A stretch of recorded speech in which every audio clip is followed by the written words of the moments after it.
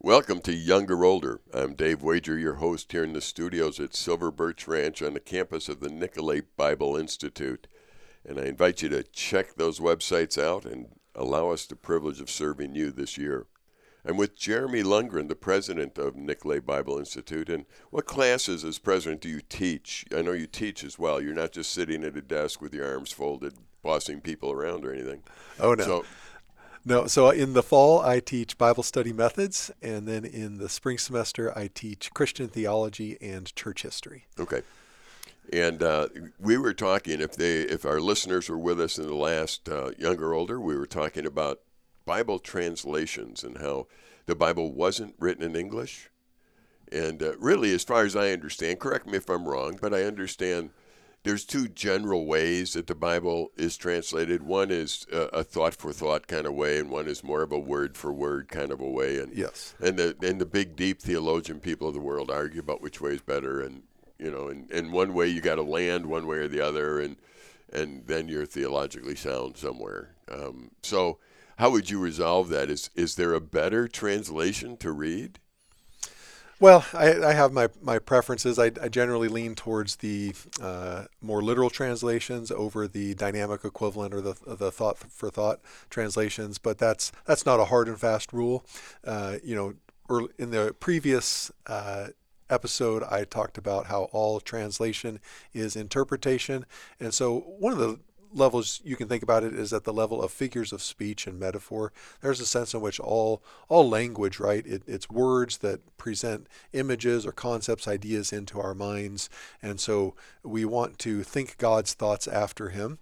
So as we read Scripture, we want to think about the world, understand what's being said there. And we just recognize that God's created us as humans to use language to think, to be able to understand the thoughts of another person, to understand the thoughts of God through the use of language. But so often the way that those words are put together and used, the meaning isn't always immediately obvious. So one example that I use in my class is when I was a college student. In the room next to me was a foreign exchange student. English wasn't his first language, and I was talking to him, asking how things were going, how it was living with his roommate, and he said, my English is okay, it's improving, but there are just some of the things that I don't understand. So all the time my roommate kept saying he was going to go jump in the shower, and I just kept wondering, why is he jumping in the shower? Exactly. And so you and I know what his roommate meant when he said, I'm going to jump in the shower. But when you take those words literally, right. You're picturing some guy jumping in the shower, wondering when he's going to slip and fall or whatever that might be. But we like saying, I'm going to go jump in the shower. It's a more interesting way of talking about your morning routine or whatever that might be. And so the Bible is filled with language like that. So there's a sense in which if the Bible had a more literal translation, you have to do more work to kind of draw out that meaning, and that I think is the benefit, the joy of that, right? As you're digging into Scripture, trying to understand it. There are other times when it just doesn't make sense, and so the translators will give more of that dynamic equivalence. But then the weakness on that side is someone else has already made the decision for you, and in general, if they're trustworthy translators, then you can trust the assumptions that they've made. But other times, it might be good. It might be interesting to just explore what the more literal meaning of those words is. Yeah, one of the greatest advice I got when I was young, and that I still remember, I forget what seminar I was at, but the teacher basically said, the Bible is the best translator of the Bible. Go and see what it says about the same thing in a different passage, and a different passage, and a different passage, and eventually you might know what it means. And I'll give you an example. You say, okay, we need to love one another. Yes. Well, what does that mean? What exactly is God talking about? When God says, we need to love the Lord our God with all our heart, all our soul, our mind, and love each other. Okay, is that the hippie movement back in the 60s and 70s? Those guys were peace and love and all that kind of good stuff. Is that what we're talking about? So, Well, and even as Christians, we sometimes maybe contrast the law of God with something like love, right? Where law is good where love is good, but law is bad. But when you look in the New Testament at how it talks about the law or the commandments of God, it speaks very highly of the law, but it speaks very poorly of our ability to listen and obey. yeah, So the problem, the weakness, doesn't lie in the law itself, but it lies in us. Though the Apostle Paul does talk about limitations of the law, right? The law can show you what is good, but he does say the law doesn't have the power to help you to actually be good or to actually do those good right. things. So the law is limited in its power that God has given it, but it isn't corrupt. It isn't bad. Instead, right? You read Psalm 119, and you read all about how precious, how wonderful, how life-giving the law, the statutes, the precepts of God are, and so when we think about love, what it means to love others, Jesus said, right, this is the first and greatest commandment, that you love the Lord your God. And then the second is like it, love your neighbor as yourself. Your question then is, okay, what is love? What does it look like to love your neighbor? Well, go through the 10 Commandments. What does it mean to Right. love God? Well, we're commanded, you shall have no other gods before me. So we worship God. We trust him alone. That's what it looks like to Sure. love God. We don't take his name in vain. We don't make any graven images. And then what does it mean to love our neighbor? Well, getting back to the family that we were talking about on the first half, start there, right? Love your family by honoring your father and your mother. Love your neighbor by not coveting his wife or coveting his donkey or coveting his house or car, Right. whatever that might be. Love those around you by speaking truthfully to them. And so the law of God kind of puts flesh and bones on what love is. And so in the Old Testament, sometimes you read these laws and they're very obscure, right? There's a law about putting a parapet wall around the roof of your house. There's a law about, right, how you're harvesting your grain, how to offer sacrifices. And those things are very strange, very foreign to us. But we see that's God saying to the nation of Israel, whether it's in the wilderness in the book of Exodus or as they're entering into the promised land in Deuteronomy, here are my commandments of how to love me, how to show love Yeah. for other people. And that's comforting because you said, is this the hippie movement or something like that, where love is tied to our feelings, our emotions, and a lot of times we can just be paralyzed by that approach to love, Yeah. where you might feel like loving someone one day and you don't feel it the next. And what do you do with those things? Well, you commit to loving the person. You walk in obedience to God's word. It's a guide. It's a lamp for us, a light in the darkness. Yeah. I think it's so important for us to go and let God define the words himself through his word. And when you were talking about it, I was thinking, it's just John 3:16, a verse that most people can quote. Yes. For God so loved, what did he do? He gave. Yes. What did he give? Okay, he's describing, God doesn't need me to be God.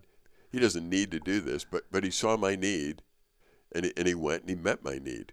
And he did it with his resources. Yeah. So he's describing love right there. And the cross is just such an interesting scene because when you look at the cross, you can think about God's judgment of our sin, and it's a display of that, Right. Right? A shameful, gruesome display, but it's also a display of God's love. That here's God sending His Son, giving His Son on our behalf, and so there's God doesn't just talk; He acts. He did Right. something very real, very costly for Christ on our behalf, and so that's another wonderful picture of what love is. That it's giving of ourselves, it's serving on behalf of others. Yep.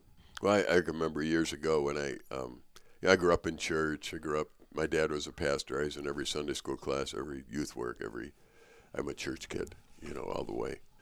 However, the funny thing is we were taught doctrine in church, so it's a whole different world out there. Church messages went over an hour. Yes. Sunday morning, Sunday evening, Wednesday nights. They were all over an hour. They were all teaching. There used to be transparencies up there and showing the whole works. I remember those. Yeah, it's a whole different world today. Yes. In that sense. But I can remember too saying, okay, I've got to understand the Bible on my own. I need to read it, not just hear about it in church, and not just. And I remember thinking, okay, God, I'm gonna read the Bible, and I'm just gonna read it until something grabs me. And I sat down and I started, and within a few words I stopped. Because right in the Genesis it says, in the beginning God, and right away it stopped me. And I thought, it doesn't say in the beginning Dave. No. And it put it in perspective for me immediately. It was like, okay, God, it didn't take long for you to beat me on the head with something here. You know what I mean? It's like, and until this day, there are many days where I start out saying to God, God, you're God, I'm Dave. Yep. And he knows what I'm talking about. I know what I'm talking about. I'm talking about that moment where I recognized I'm not the creator. I'm not the sustainer. I'm Dave. And so I need to position myself in a way where I listen to God.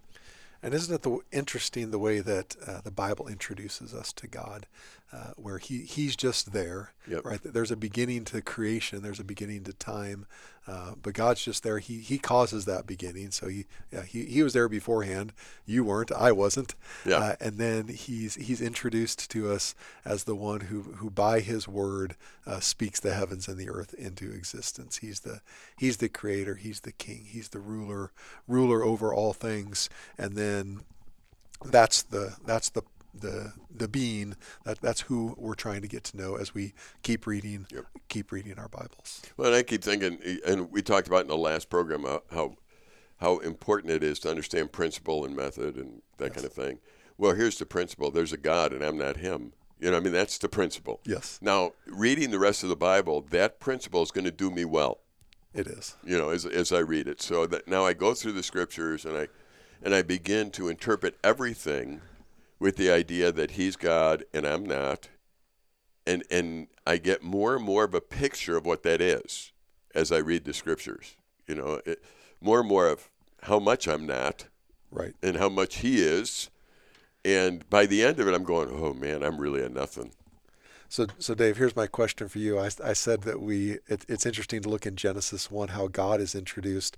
When we look in Genesis 1 about how we as humans are introduced, we're described as being in the image of God. And so Right. You're talking about this sharp contrast between who God is and who we are, and that's certainly true. But when you think about that idea of us being created in the image of God, where there's some sort of correlation between us and God, how do you think through that? Well, you know, at first I went through and I really thought about the idea of coming from dirt. And I think God was working on my heart, trying to say, okay, the physical you. Yes. The physical you is out of dirt. And one day this body that you have is going to die and go back to it. What makes it alive? The breath I gave you. There's more to you than that body.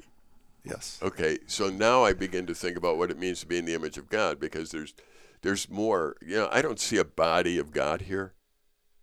And through the scriptures as I go through, I keep thinking, my job as I go through all of Scripture and I think about it is to glorify God.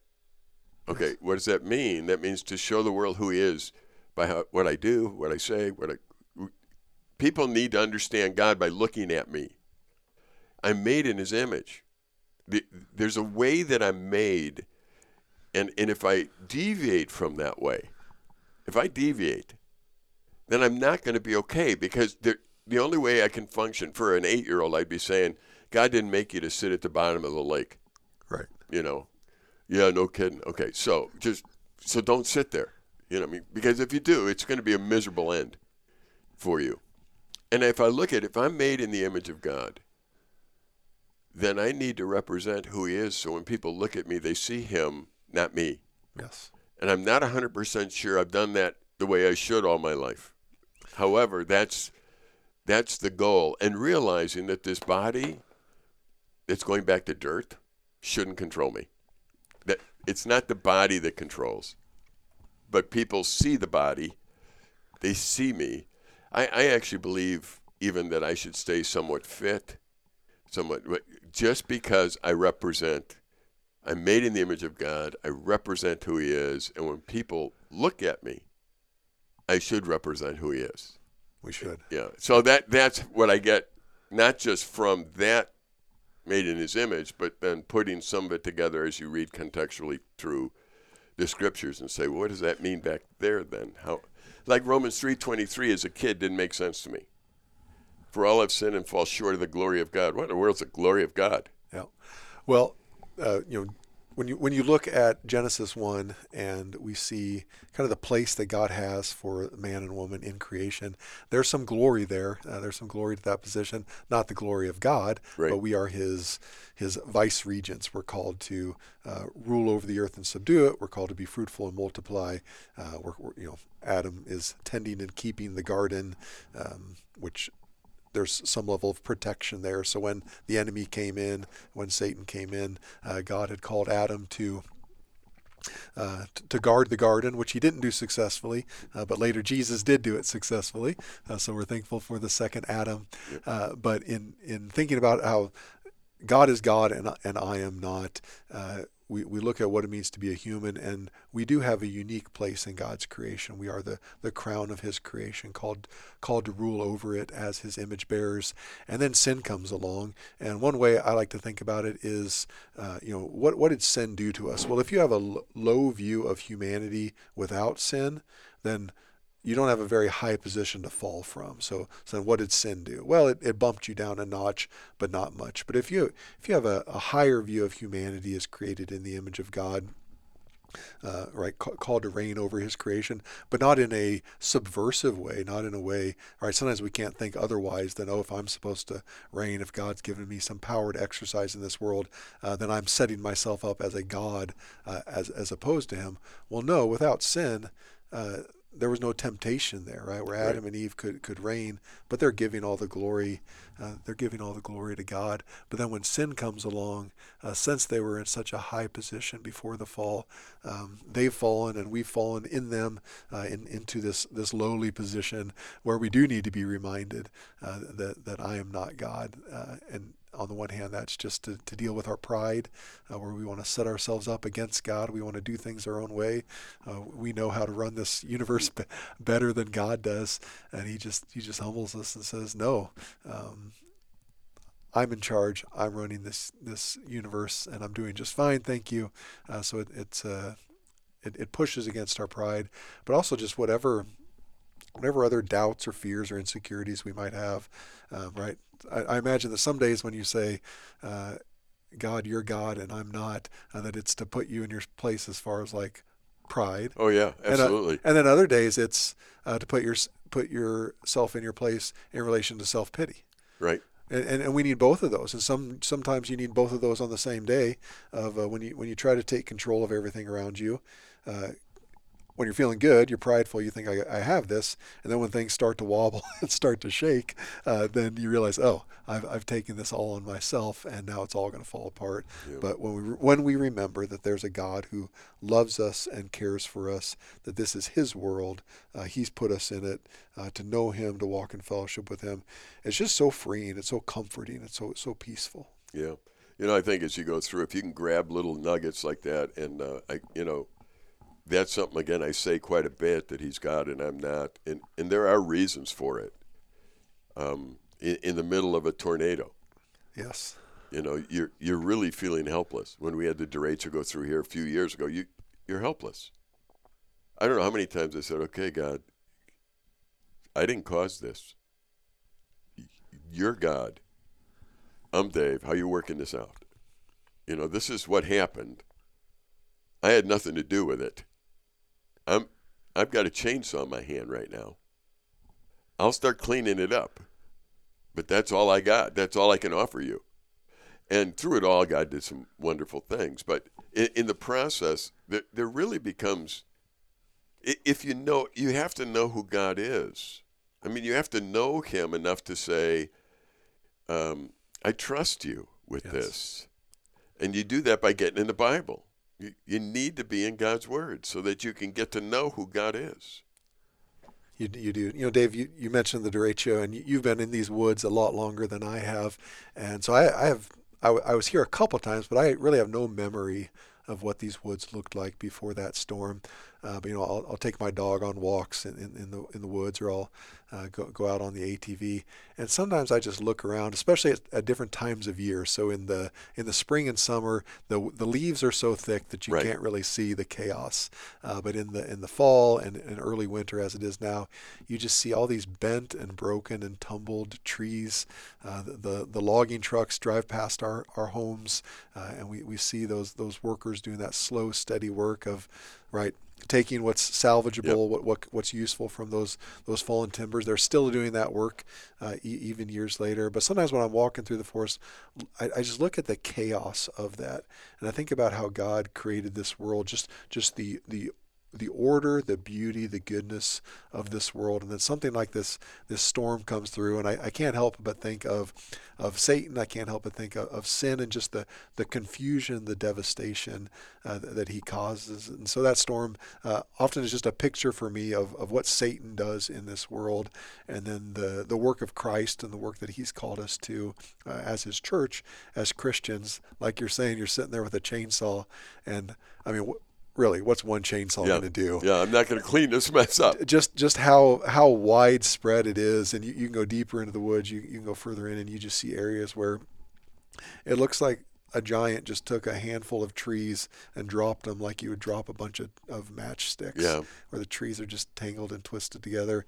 And there they're sitting, and that's the forest. That's the created world, and you look at the slow, steady work being done there. But it's a good picture for what the work is that God's called us to in this world, where there's hope, where we want to see the chaos turned into beauty. Yeah, I think as we talk about just getting into the Bible, there are phrases, there are examples that keep coming to me no matter what the situation is. My wife's gone through cancer. We have derechos. The year before the derecho, we lost our maintenance building in a fire. We went through the pandemic. I mean, it was a really interesting few years to have to survive, if you want to call that. But the bottom line really is, every time I felt helpless, I thought of Psalm 23 and walking through the valley of the shadow of death. Yes. And there's a picture in a book that my wife and I wrote that one of the MBI students actually illustrated, where the shepherd is walking through the valley of the shadow of death, and he's got his hand on the lamb. One hand is on the lamb's head, and you can see along the edge of the valley all these wolf eyes Yes. looking at this lamb. And you picture, there's no way you wolves can do anything, because the shepherd is walking with his hand on the lamb's head. The lamb's fine, Yes. because the shepherd is there. Now, as simple as that picture is, that's a picture that always gives me hope, because it's like, my responsibility, and I found out from going through the scriptures and living life, God will never ask me to do something I can't do. No. So he asked me to stay by him. That's it. Just stay by me. I'll take care of the wolves. I'll deal with them. Just stand by me, and I'll do it. And so when I get into those derecho times, the cancer times, whatever, it's like, God, I know my job here. My job is to get next to you and to walk with you. That's my job. I can't solve cancer. I can't solve derechos. I can't solve buildings burning to the ground. I can't solve the war in Israel. I can't solve the war in Ukraine. I can't solve those things. But I can walk next to you and let you look at those evil eyes. And I don't care what they're thinking. I know what you're thinking. There's no way they're going to touch me. Not without you taking your hand off me. And you're not going to do it. So we're going to walk right through this valley. And we're going to get to the other end. And I'm going to look at you and go, that was cool. Yes. Yeah. And you look in the Gospel of John, where Jesus knows his sheep. He calls them by name. There's the enemy who wants to come in, comes to steal, kill, and destroy. But the good shepherd knows his sheep by name. And then in the end of the Gospel of John, when Jesus is talking with Peter, when he's restoring Peter after he had denied him, he says to Peter, if you love me, feed my sheep. So you were talking about staying close to Jesus. And when we think about, how do we do that? How do we stay close to our master? And It's by being in the Word of God. So Peter, the apostle, feeds Christ's sheep, and he does that. We see him in the book of Acts, teaching, proclaiming the gospel. We see him, pointing them to the scriptures, and then Peter himself obviously also wrote scripture pointing us to Christ. And so as we seek to feed ourselves, as we seek to stay close to God, stay close to Christ, we want to be in his word. That's where we see Jesus. You can think about Jesus, you can have conversations about Jesus, and in as much as those conversations or activities are shaped by the word of God, as we worship, as we sing, things along those lines, those are all good. But all those activities, all of our ways that we imagine Christ, where we listen to him, it's established in the Word of God. And so if you want to be close to Jesus, be close to his Word. And that's where I love that picture of the lamb walking through the valley, Yep. and the shepherd has his hand on his head. Yeah, it's one of those things where, again, if there's phrases I repeat, and I keep asking God, am I just so dumb that I can't get this through my head? Because you think you would know this in life. You think once you know something, you know it. Yes. Yeah, well, you don't. You'd think. Yeah, you think you would. But so often it's in the beginning, God, not Dave, as we talked about. Or it's, all right, God, thank you again for never asking me to do something I can't do. Yes. I can stay next to you, regardless of the pain, regardless of the disaster, regardless of what everyone else does in the whole world. I can choose to stay next to you. I can do that. It's kind of like in the last program we were talking about, Shadrach, Meshach, and Abednego, Daniel, and they had set in their heart not to do evil. You know what I mean? Okay, well, that's what they decided. They were going to do what God said, and so they ended up walking in fires and playing with lions, that kind of thing. And I think all of us, as you get into God's Word, that's what your goal is, not to have a quickie devotion so God doesn't strike you with lightning today. Right. That's not the goal. What is the goal? Well, and it's not to just have quick, easy answers. It's to be formed into the image of Christ. It's to replace the lies in our head with truth. It's to be transformed by the renewal of your mind. And so we want to think biblically.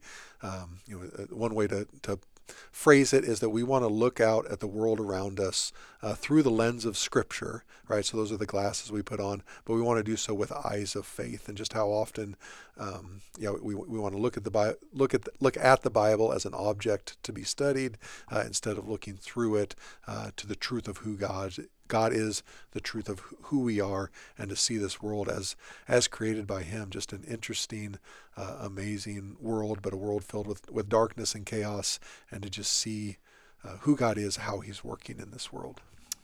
Well, thank you, Jeremy. Two of us are the two of the instructors here at Nicolet Bible Institute. I invite you to join us for a year there. I'm Dave Wager here in the Silver Birch Ranch studios. Goodbye for now.